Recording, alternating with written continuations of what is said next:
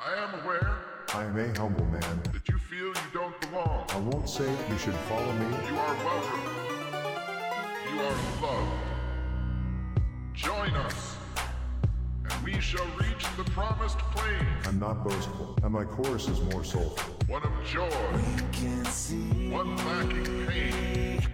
We are the cult of the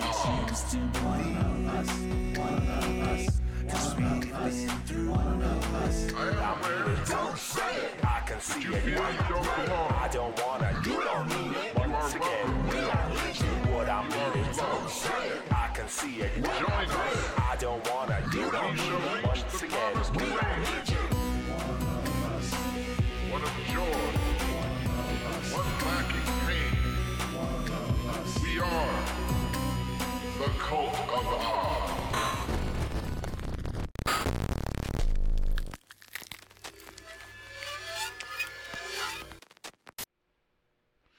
What up, everybody? Welcome. You're listening to The Cult of Odd and watching The Cult of Odd. Hello, hi. You might notice things look a little different, and that's because, well, shit fucked up on me, and I had to put something together.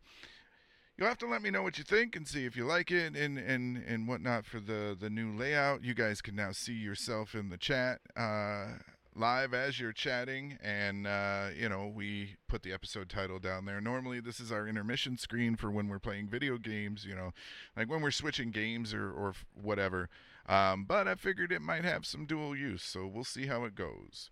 But yeah, so sometime last week OBS just took the biggest of shits on me.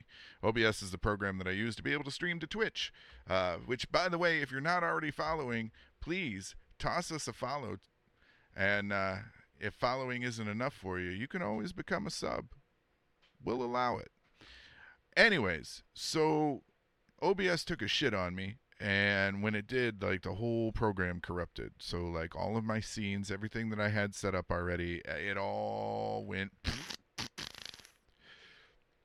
So, since it took a big shit, I had to scramble to try and put something together. Ollie and I, we spent a lot of time looking for different shit that would work.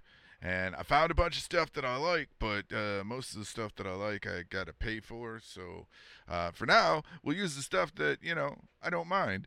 And, excuse me, and go from there. But I think this will work for our podcast setup for now. It gives you a chance to see the chat. I still got to fix that Streamlabs so it's not a wall of fucking text, but it is what it is. 424 downloads for episode 2. 430 downloads for episode 1. So that means we are definitely picking up some steam. Big shout out to Matt Roberts for doing some of the legwork on this. He is our researcher extraordinaire, and without him, sometimes things just wouldn't be possible. At current moment, with Sim working and me streaming full time and doing pretty well with it, there's not a lot of time for editing. There's not a lot of time for research. I fit in what I can where I can, and I am not afraid to admit that Mr. Roberts does the bulk of the heavy lifting on things. Together, because we've worked together, he knows how my brain works and can present stuff to me in a way that I can easily translate into odd speak. So we're continuing our series. Yes, Virginia, there is swamp gas, where we're talking about UFOs, and tonight we're going to get into the Men in Black. However, before we get there, I want to give a shout out to those of you in the chat. I see Mr. Matt Roberts is there. I see Bryce J. Rogers Music, which Bryce is a talented musician, and you guys are about to get an ad break, so I'm sorry. Oh, no, you're not. Way to go. All right, so yeah, Bryce is a very talented musician who does streaming here on Twitch. He's also over on TikTok. Please go check out Bryce here on Twitch, and then Bryce J. Rogers on the Tick'em Talk'ems. I also see Sailor Rob, which is our friends over at the Old Mill Coffee Company, and Rob has definitely been enjoying this new format because it's easy to use, and I'm liking Twitch. I'm happy here. So, not a lot has happened this week. Not anything really personally or anything like that. We're just getting by, hoping for the best and prepping for the worst, I guess. For those of you that are pop culture fans, though, I'm sure you've seen that both the writers and the SAG actors are on strike. The background players, your voiceover talent, your background actors, and there are even some bigger name actors that have joined with them. That means that in the very near future, we will have a deficit of content for TV shows and movies. However, I'm not all that upset about that fact because I do believe the actors and the writers should have a better deal. Everyone looks at it as they're whining for more money, and yes, in the end of the day, the more money is what they want. But in their industry, money is respect. And the movie industry has changed around them, and their contracts no longer fit how the movie industry goes now. And the studios have pretty much said, let them starve. Let them go homeless. We're not talking to them until the end of October. At least. So at the point where most people are losing their homes and finding it difficult to feed themselves and whatnot, that'll be when the studio's ready to talk to them. And while I side with the actors, I do realize they are kind of shooting themselves in the foot. But they have to. With the rise of AI and things like ChatGPT and, refacing and deep fakes and shit like that, there is, I think the way the studios see it, they don't see a reason to have any need for humans anymore, right? Oh, well, ChatGPT or something similar can write me a script, and apparently, according to one of the other podcasts that we listen to, there is a bit part player actor on there who claims that a lot of the background actors and stuff, they've already been digitized, like they've already been scanned. It happened like 2 years ago, and so. I know some people are like, well, they still have likeness rights. No, because see, what they can do is they can take 2 or 3 male actors and 2 or 3 female actors and make a composite, right? They can create somebody wholly new with AI and CGI, and with all the vocal recordings that they have of everyone who's ever done a voice acting role or come in to lay down new audio, like say the audio take was messed up when they recorded it, they can also take those voices and again make composites to people who don't actually exist. Think about it. Not in the not too distant future, we could have virtual celebrities. I mean, we technically already do. There are a few of them that have popped up over the years. The name escapes me, but like people who didn't exist, like photorealistic CGI renderings, and it's, I don't know, man. Like, we seem to be doing everything we can to negate humans, right? Michaela was one of them. That's right.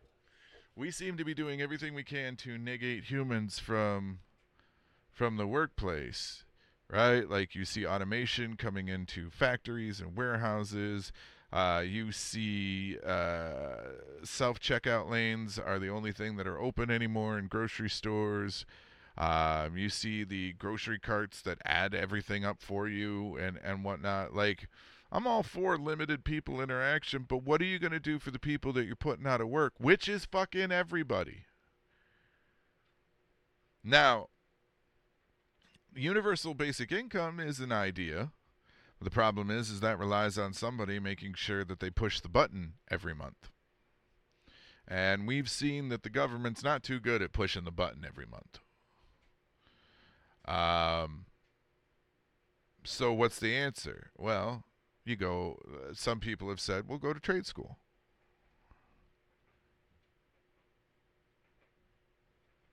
Well, that's the universal basic income. That is the minimum. That's the idea. Is the universal basic income is the minimum. And the problem then comes is, okay, well, so like I said, some people have said the answer is trade schools. And that may be. You know, we're not going to have androids that can finely tune the way humans can, but at the same time, the trade schools are going to be a thing of the past too eventually, because they've already got like 3D printed houses, right? They just have someone go in there and lay the pipes. How long is it before your 3D printed house is made out of a material that will not deteriorate, that will not need replacing, and everything except, like, say, electrical is already there? If you're laying the foundations, you should be able to lay your pipes at the same time. I mean, I know it seems far-fetched. I know it seems like, I'm Chicken Little, like the sky is falling and everything like that, but we need to wake the fuck up. We are about to be in a very, very piss-poor situation. And it is kind of one of our own making. That's the quote that floats around. I think it's usually attributed to Albert Einstein, but I don't believe that he's the one that actually said it. Is our technology has far surpassed our humanity. Of course, you can go go one better and go to Jurassic Park. They were too busy trying to figure out if they could. They never stopped to think if they should. I'm all for making things easier for people, but you're making it easier for people, not corporations. As it stands right now, every single person in America is more than likely struggling. It doesn't matter if you're making minimum wage, you can't survive. If you're making a decent wage, you can't survive. If you're making a better than decent wage, you kind of can't survive right now. The only people that seem to be doing any kind of good are the people who are sitting on millions and millions of dollars. The people that are in charge of corporations, the CEOs, Wall Street types. Why? Now, I was talking about this earlier today, and I feel that this is designed. Corporate America got mad that during COVID, concessions had to be made. They had to actually give a damn about the workers' health, both physical and mental. And a lot of workers chose to leave the workplace and jump into the gig economy, or needed to work from home. And then they went work from home, and then they realized, I'm a little bit happier. It's not perfect, but I'm a little bit happier. And now corporate America doesn't have anyone to micromanage, and they don't have anyone that makes them feel needed and important. Now, there are still some people that prefer to work in the workplace, and that's fine. But despite the fact that they were saving thousands on overhead costs for building rentals and thousands on overhead costs for utilities and thousands on overhead costs for, upkeep and maintenance. And when I say thousands, I don't mean like just one or two, probably more like tens, if not hundreds of thousands total. Despite the fact that they are saving all of that money, none of it went into their own infrastructure. None of it went towards bettering the workplace for their workers under the new way. Everybody was like, oh, this is only temporary, this won't last.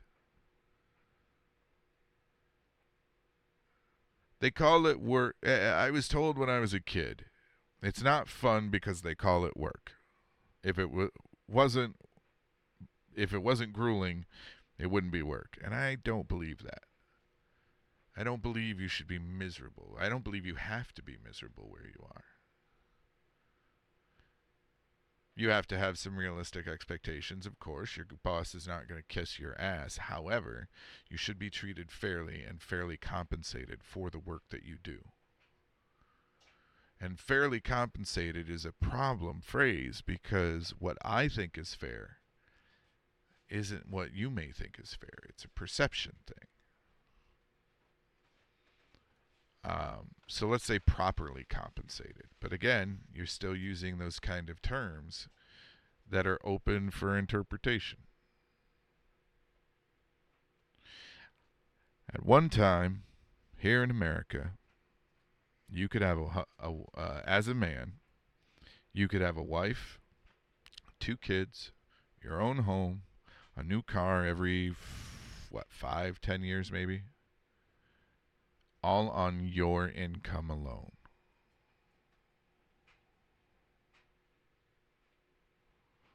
You would be able to have a retirement fund. You would be able to have your, pension from some companies, 401k or whatever. You'd be able to take maybe 1 or 2 vacations every couple of years. You didn't have to worry about price checking at the grocery store. All on a single income. Maybe if she wanted to, the wife moonlit and did hair or babysat or something. But it wasn't a full-time gig and it wasn't needed. What happened? We can't do that now. It's damn hard. There's no loyalty from the company anymore, which means there's going to be no loyalty from the worker to the company. So we're at a stalemate. And I've said that if you got a few individuals, a few different groups together, one income.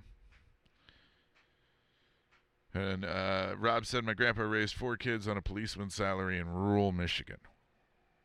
Well, now, this is an idea that I've spoken about many times. If you got a few key groups together, let's just say your retail workers, your truckers, and anyone that controls any type of freight, i.e. air traffic controller or the people that, make sure the ships come in safely or whatnot, other than the captains, your dock workers and your air traffic controllers. If you got all of them together and every single one of them on the same day sicked out, this country would come screeching to a fucking halt. And I see you guys are about to get an ad break, so I'm going to pause there so those of you that aren't subscribed don't miss anything. But this is your chance. If you sub to my Twitch channel here, you don't see commercials. If you're an Amazon Prime member, you can use your Amazon Prime membership to sub, and no extra money comes out of your pocket. I can't do a lot about the ad breaks. They've been snoozed as many times as they can be. So, if you would be so kind, think about subscribing to the Cult of Odd here. Like I said, we do video games and podcasts. We do a lot of things. We appreciate it, and it helps keep us going. Puts a little change in my pocket, a little spring in my step. See you after the ads.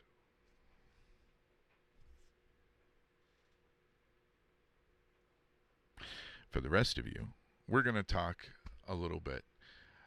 Don't forget, Cult of Odd has a merch shop set up. You can go check it out. Help support what we do here in other ways. We do appreciate you, and we're happy you're here.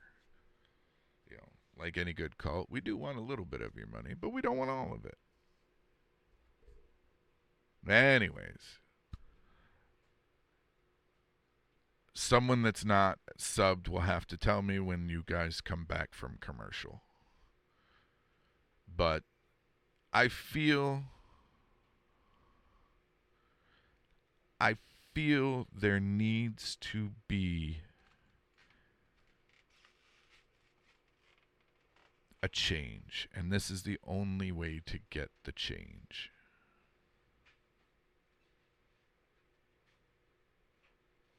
Oh. Well, that was weird. It told me the ad break was coming, and now it tells me how long the ad break is going to be. For those of you. But I feel there needs to be a change in our country. There needs to be something that we can do.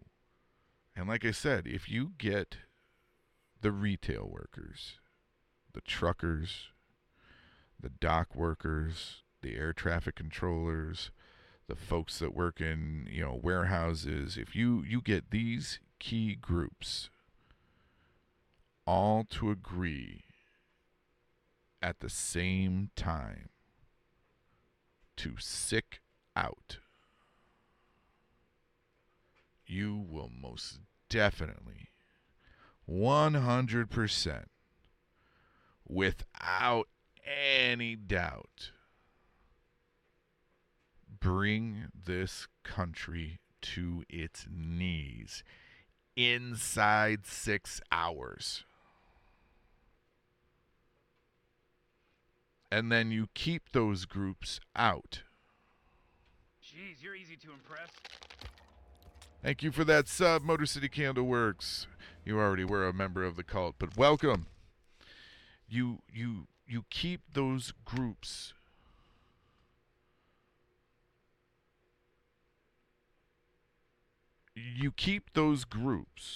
out. You make them call out, have sick or organized, sick out. You keep those groups out until the powers that be, whether it be the corporations of America or the federal government of America or everybody, gets on the same fucking page that we need to be able to take care of ourselves. We need to be able to afford our lives. Because most of us are barely surviving. None of us are actually living. What quality of life do we really have? Where is the life and the liberty and the pursuit of happiness? Because we don't have universal health care, so it's really hard to have life. And every single person has now become a marginalized community except for white folks. Black people have always been, Hispanics have always been, you're attacking gay people and women and trans people, and it's pretty much, if you have anything in front of your thing other than white man, you don't matter to that.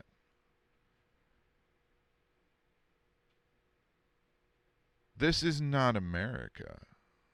This is not us being the greatest country in the world.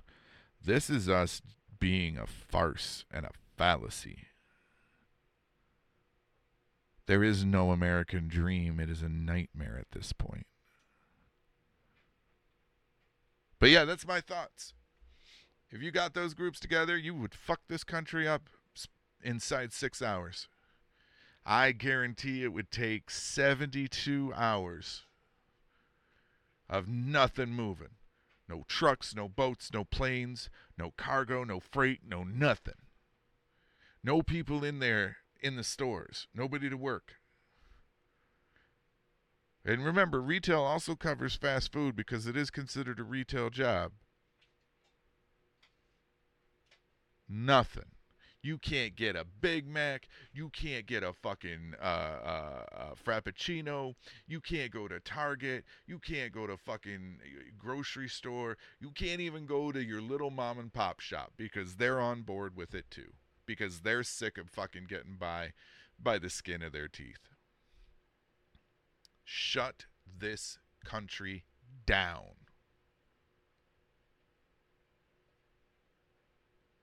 Until they're willing to listen. National strike, everybody. I don't care where you sit on the ladder of stature. Everybody sit your ass down for 3 days and don't touch shit.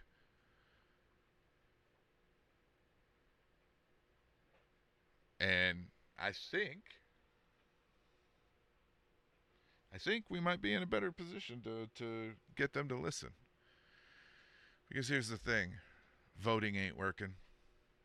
Debating ain't working. Violence isn't working. What do we have left? Because they know they can outweigh us. They know that all that anger that the violence comes from will burn out. They know that all that talking that we do during the debating will get tired. They know that we don't exactly know how the voting process works 100%. We have an inkling. We have an idea of how it's supposed to work, but we don't know that that's actually how it works. We just take it on good faith. And I am here to tell you that while I still do it, I don't believe it works. I still do it because I might be wrong. But I don't believe we have a voice. I believe it's rigged. I believe the person that's supposed to win, that was handpicked by, whoever is in charge, the President of the United States, is nothing more than a real-life Muppet. Yeah, and that's really where you can affect the most change, unfortunately. Is locally. Your local votes matter. Most people are like, it's just a local election. Who the fuck cares? Those local people that you're electing, your city councilmen, your chamber of commerce people, things like that. The ones that are in charge of controlling your little area, town, those are the ones that could possibly go on to eventually run our country.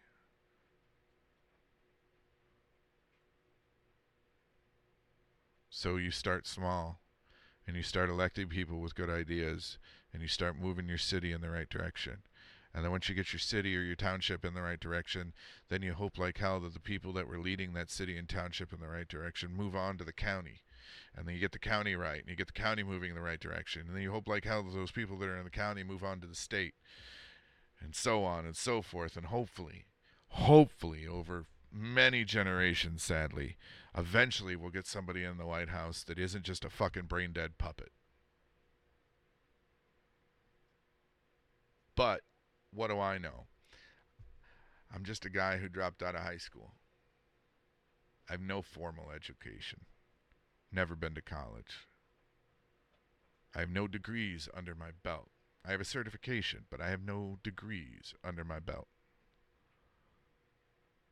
Yeah, I think that's a problem too, is it should never be a straight ticket. You should be able to vote for whoever you want in any election. There should be no, this is the Republican, or this is the, you can only, if you register as Republican, you can only vote Republican. If you register as Democrat, you can only, fuck you, let me register as independent and vote for whoever the fuck I want. Fuck your gerrymandering. Anyways, we're going to move on. I killed the first 30 minutes. We're going to move on into the actual topic. Sorry, I do apologize. You guys should know by now sometimes if there's something that I feel frustrated by, I will fucking go off on a rant, and I did. So let's get into the spoopy stuff. Shit, let me get something to drink.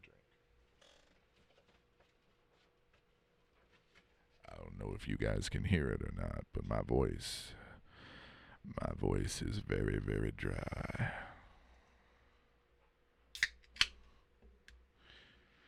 All right. So if this is your first foray into the realm of the Men in Black, you are going to have a wealth of information taken in. Maybe even more so in future episodes. Let me move some stuff around. No. No. You're going right there. Right there. All right. We'll hopefully be able to cover more episodes on this because the Men in Black themselves are a series that we could do probably just alone. But if all you know of the Men in Black is the Hollywood film starring Will Smith and Tommy Lee Jones, it is important to remove that interpretation from your mindset. The Men in Black, they are not benevolent, earth-saying humanity protectors that those films have portrayed. They, whoever and whatever they are, whether it be government agents, aliens themselves, extra-dimensional beings, demons, or even mentally conjured entities, they are a group of suppressive individuals who seek to keep humanity in the dark on otherworldly events happening around us every day, whether it's UFO sightings, alien encounters, abductions, or even extra-dimensional experiences and paranormal activity. The Men in Black are there to silence whatever truth may actually be there. Yeah, I'm sure you've seen stories of the creepy individuals. There are videos all over the internet, going way back before, creating fake content was the soup du jour of the internet. There's one that I know of specifically that I remember seeing. It was a woman who had said that she had seen some lights in the sky, if I'm not mistaken. And she was at her job, and she was working at an office, and there you see the camera, like the security camera in the office. And you see her moving around just doing her job, and then an individual, very tall, very pale, in a black suit, a white shirt, a black tie, and a black fedora, walks in. And while you're watching this video, you feel the energy in the room change drastically.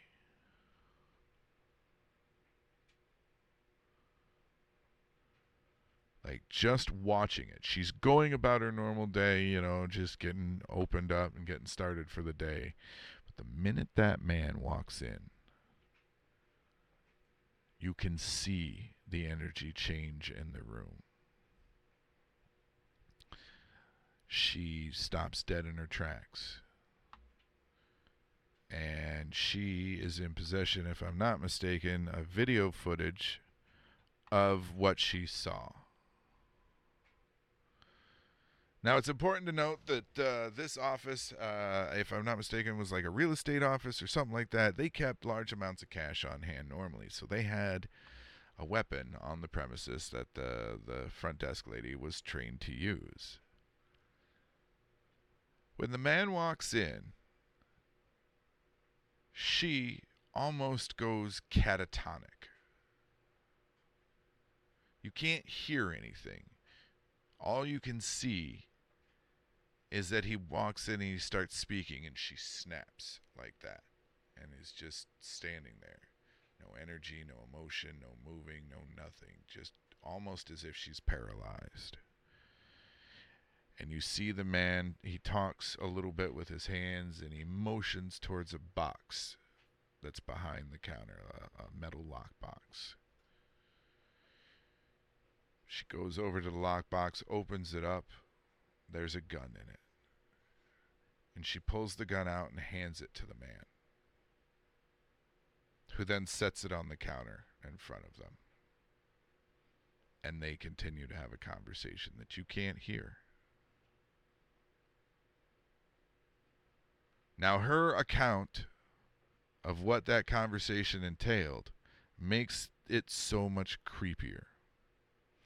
If I recall, her account was that the minute the man walked in and started speaking, he didn't look quite right, but the minute he stepped in and started speaking,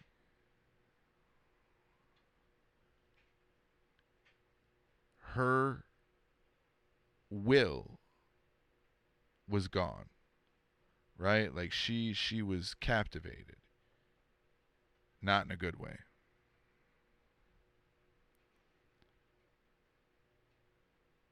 And she was told that he knew that there was a gun in that case, and that he wanted her to get it and bring it out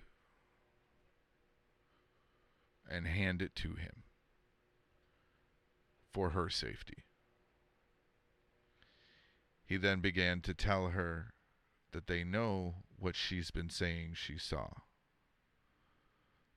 that they know she recorded evidence, and that if she doesn't shut up about it,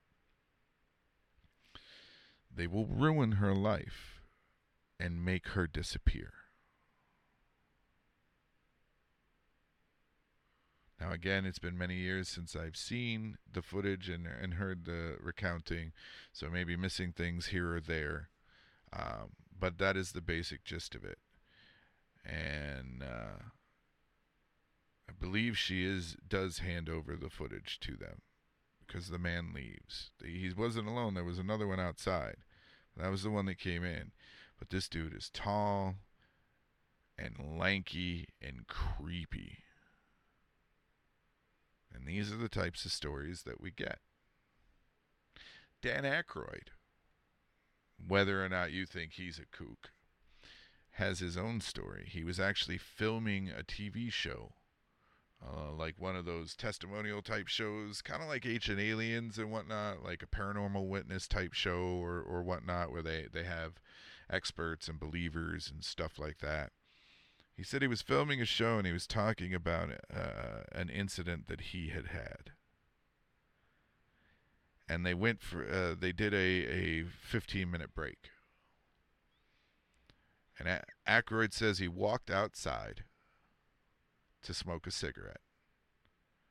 And when he stepped outside, there was an old LTD style, like Lincoln stretch, black as night, blacked out windshield, chrome pieces around the windshield, and two individuals standing just out of sight where you couldn't see very well with the car. Black suits. Oh, he was talking to Britney Spears. Black suits, white shirt, black tie, black fedoras. And if I remember correctly, as he told the story, he looked away for just a moment. Like, he looked down to light his cigarette or something, some noise or something behind him caught his attention, and he looked away. And when he looked back, they were gone.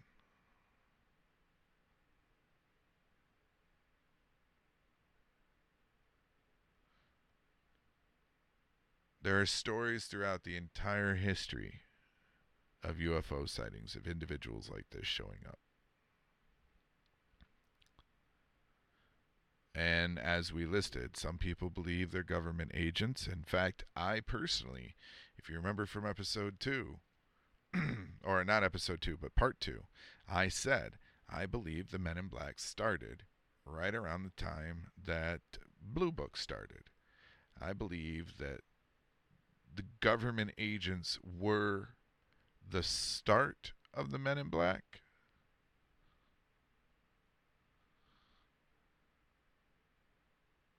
However,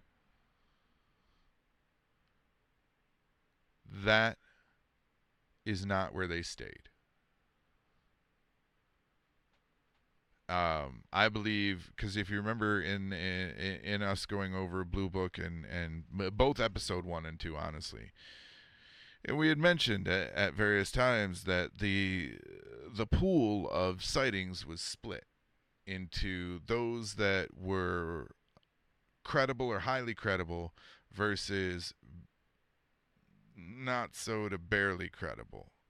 And that the credible, the highly credible ones got whisked away by the Air Force. The ones they deemed, those are the ones they took. And they left Hynek and his crew with the crackpots and the whack jobs. I believe the agents that were investigating those credible to highly credible were the beginning of the Men in Black. I do not believe that that's where it stayed. You can call me a lunatic, but something tells me that either there's some interdimensional beings or some hybrids walking around out there that work for the government. I don't know. Anything is possible, right? Especially nowadays. We wake up every day and life is coming at us at 1.21 what the fuck's a minute. So in one way or another, these people, agents or entities, have permeated the world of esoteric thought and experiences. They are in our consciousness. They are a part of our pop culture. They are a part of our history. They are a part of all of the quote-unquote weird goings-ons that people see. They often harass witnesses. They threaten them with social ridicule or causing harm to their societal status to coerce them into silence. The cause of speaking out about your encounters with high strangeness results in a visit from these subjects, whoever they may be. Their tactics also include blacklisting of various degrees and various other threats to your social standing. We can make you disappear. We can ruin you. All it takes is one rumor. One well-crafted lie. Your family will even turn their back on you. That's some creepy, heavy shit to lay on somebody. Right? Like, you already kind of think you're crazy because, you know, you saw shit that doesn't make sense to you. You know, you already don't necessarily want to tell anybody about it because you know how crazy you fucking sound. And now you got somebody who's popping up to tell you that if you do talk about it, you won't be around to talk to anybody much longer. Or you won't have anybody around you that's willing to talk to you much longer.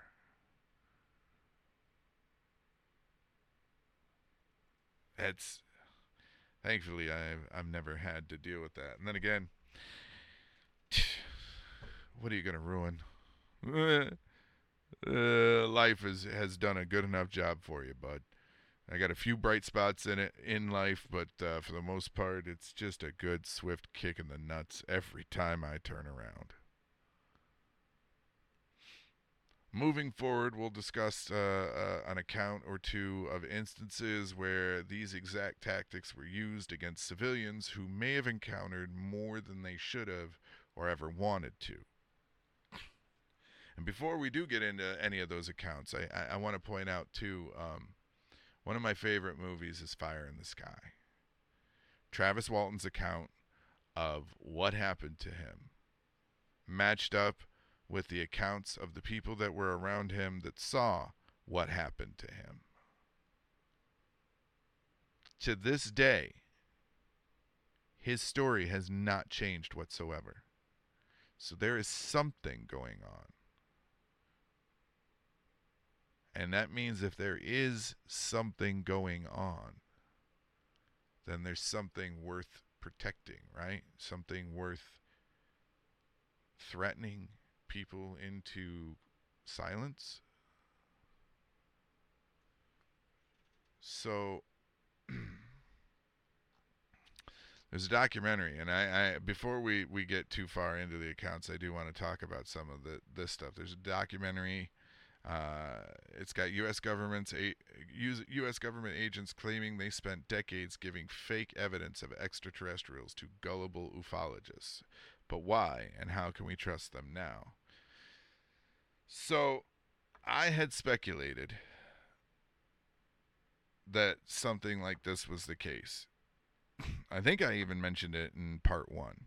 But I had speculated that there were individuals that they were purposely lying to. And we even dug up in episode 2 a case of it. Because in part 1, we talked about how the U.S. government was actively encouraging celebrities and movie studios to create propaganda to discredit the idea or notion of UFOs, little green men, aliens, things like that, to control the general public via the entertainment they sought. Sorry, my eyes itch. And now, we had talked about the accounts of them feeding false information to one person for a very long time to see what he would do with it. This story here was dropped, actually, documentary isn't new. It's been out for quite a few years now. Hidden among the avalanche of documents leaked by Edward Snowden were images of a PowerPoint presentation by GCHQ entitled The Art of Deception, Training for a New Generation of Online Covert Operations. Images include camouflaged moths, inflatable tanks, women in burqas, and complex diagrams plastered with jargon, buzzwords, and slogans. Disruption operational playbook. Swap the real for the false and vice versa. People make decisions as part of groups. And beneath a shot of hands shuffling a deck of cards, we want to build cyber magicians. Curiously sandwiched in the middle of the document are 3 photographs of UFOs. Not real ones.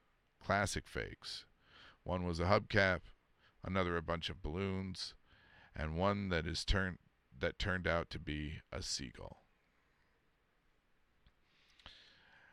Devout ufologists might seize upon this as further proof that our government knows something about aliens and their transportation methods, but really, it suggests kind of the opposite.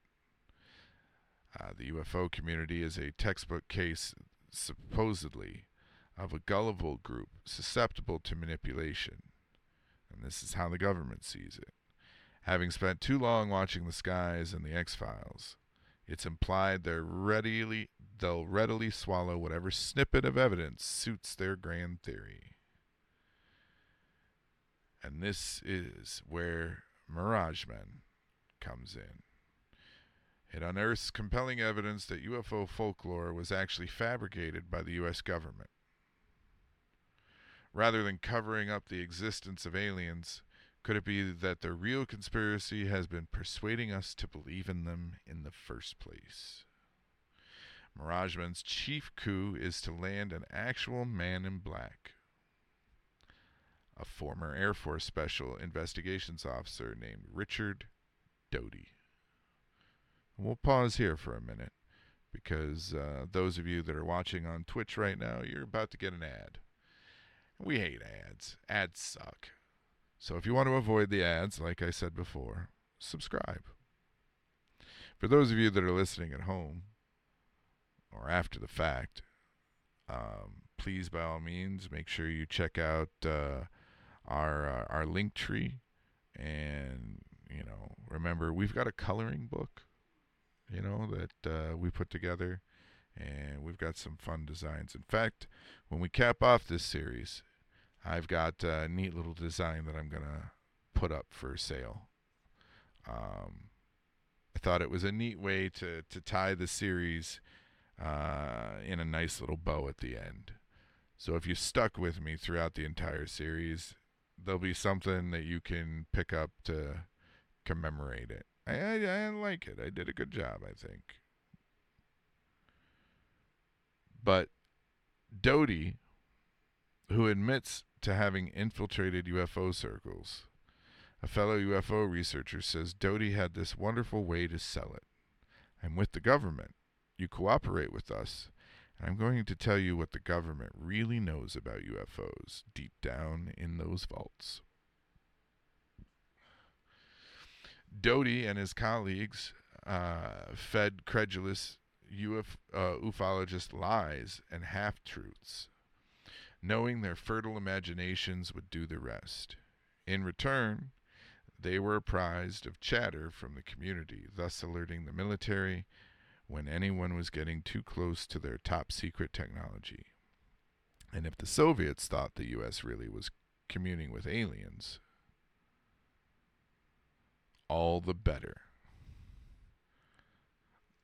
The classic case, well known to conspiracy aficionado, is Paul Bennewitz, a successful electronics entrepreneur in New Mexico. In '79, Bennewitz started seeing strange lights in the sky. Did you just spend our own money on us?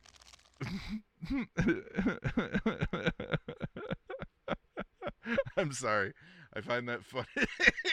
We spent our own money on ourselves. All right, that's fine. Where was I? Strange lights in the sky and picking up weird transmissions on his amateur equipment. The fact that he lived just across the road from the Kirtland Air Force Base should have set off alarm bells, but Bennewitz was convinced these phenomena were of extraterrestrial origin. Being a good patriot, he contacted the Air Force, who realized that far from eavesdropping on ET, Bennewitz was inadvertently eavesdropping on them. Instead of making him stop, though, Doty and other officers told Bennewitz that they were interested in his findings. That encouraged Bennewitz to dig deeper. Within a few years, he was interpreting alien languages, spotting crashed alien craft in the hills from his plane — he was an amateur pilot — and sounding the alert for a full-scale invasion. Meanwhile, the whole time, investigators were surveilling them. They gave Bennewitz computer software that interpreted the signals and even dumped fake props for him to discover. The mania took over Bennewitz's life.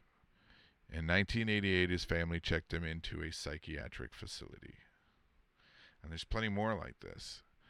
The documentary Mirage Men discovers central tenets of the UFO belief system that turn out to have far earthlier origins. The mysterious cattle mutilations in the 70s turn out to have been officials fervently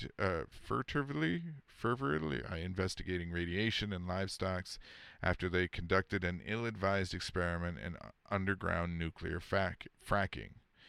Test pilots for military's experimental silent helicopters admit to attaching flashing lights to their aircraft to fool civilians.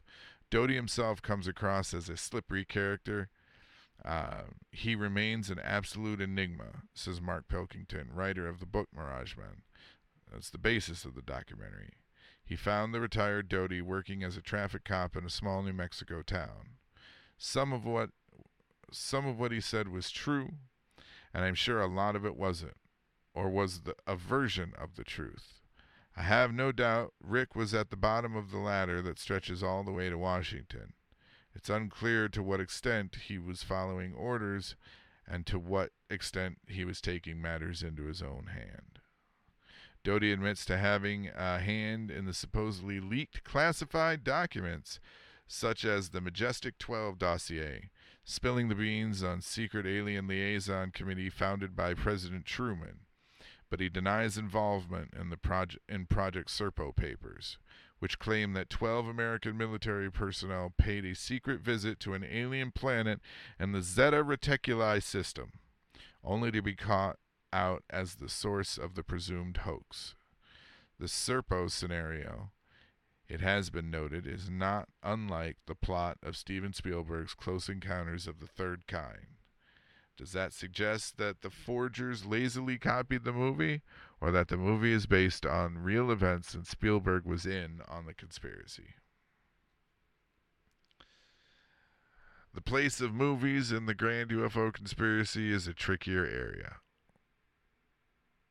and one we'll have to get into at another time. We do want to make sure that we talk about the Men in Black, actually. But if you want a good documentary to go watch, go find Mirage Men, because it does tie into this. As Doty has admitted that he is what would have been considered a man in black. Now, when it comes to the Men in Black, we've described, how they look. A purported male quasi-government agent dressed in a black suit who question, interrogate, harass, threaten, and allegedly memory wipe, or sometimes even assassinate unidentified flying object witnesses to keep them silent about what they have seen. The term is also frequently used to describe mysterious men working for unknown organizations, as well as various branches of government allegedly tasked with protecting secrets. They are ultimately faceless. They aren't easily identified other than the black suits and whatnot. But if you look at a lot of the descriptions of the encounters and whatnot, people often have a hard time describing their face, their facial features or things like that. They don't look quite right. But you don't know what's off. Something isn't right, but your brain, for whatever reason, can't process what is off.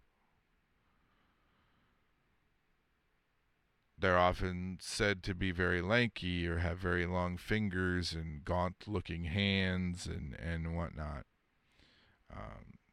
Some are often described as speaking in a way that doesn't quite match up to any form of broken English or tonal type that you've heard before. Often described as a growl or a struggle with not only the language itself, but sometimes the act of speaking. I believe there's even a few instances where they claim that they spoke to them without actually vocalizing.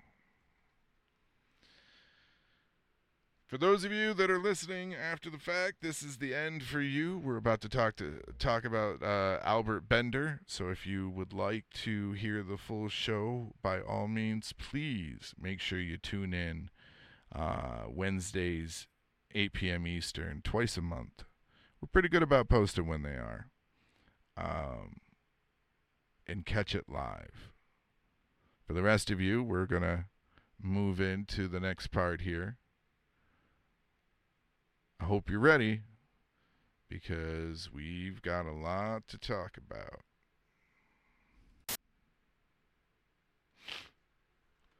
Also, I didn't have time to throw the in-betweens in, so just bear with me, folks. Anyways, Albert Bender. Albert Bender was born in Berea, Pennsylvania in 1921. He's also one of the first people to encounter the MIB. Throughout his life, Bender was always interested in subjects beyond the thought of normal reason. Basically, he was fascinated by any form of high strangeness or paranormal level or things that couldn't be explained. This went to the point of him plastering his attic bedroom walls with images of the macabre, playing horror-themed records, and setting up elaborate jump-scare-style traps for visitors. This turned his living space into a house of horrors. This interest would lead him to become an avid patron of the science fiction genre, films, TV, and books. This would have him gain an extreme interest in the occult and any kind of otherworldly knowledge he could pursue. After the 1947 Kenneth Arnold sighting of UFOs, Bender's involvement seemed to peak. In 1947, pilot Kenneth Arnold was flying his single-engine plane over the wilds of Washington State. He was headed in the direction of Mount Rainier. He was in search of a downed aircraft and its occupants. While on this rescue trip, he claimed to have witnessed 9 saucer-shaped craft in the sky around 9,500 feet of elevation, flying past him at an estimated speed of 1,200 miles an hour. He was stated to say the crafts moved erratically and unconventional to any type of craft he had seen before, like saucers or stones being skipped across a water surface, hence the use of flying saucers in the zeitgeist. The reports of Arnold's incident would pique Albert Bender's interest in the UFO topic and have him going on to create the IFSB, or the International Flying Saucer Bureau. He would also begin publication of Space Review. This was a short-lived magazine whose publication ran for around a year and a half. While it would start from humble beginnings, it eventually became the official magazine about ufology news. During its time in circulation, it was primarily around 1953 when it reached its height of popularity. A year prior, around late July or early August in '52, shortly after he had established the IFSB, Bender had patronized his local movie theater to watch a new sci-fi film he was eagerly awaiting.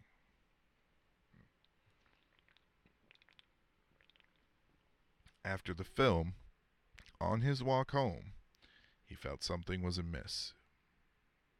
He suspected he was being watched, or even followed, but with no evidence to prove himself correct, he continued on. He proceeded home, and upon the entrance to his attic bedroom, was greeted with an unexplainable glow around the door frame.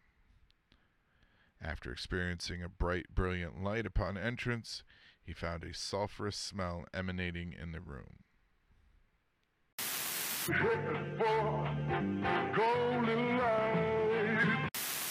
Shower anywhere? Don't go, you hear me? And you know what? You're not listening to me because I see you going.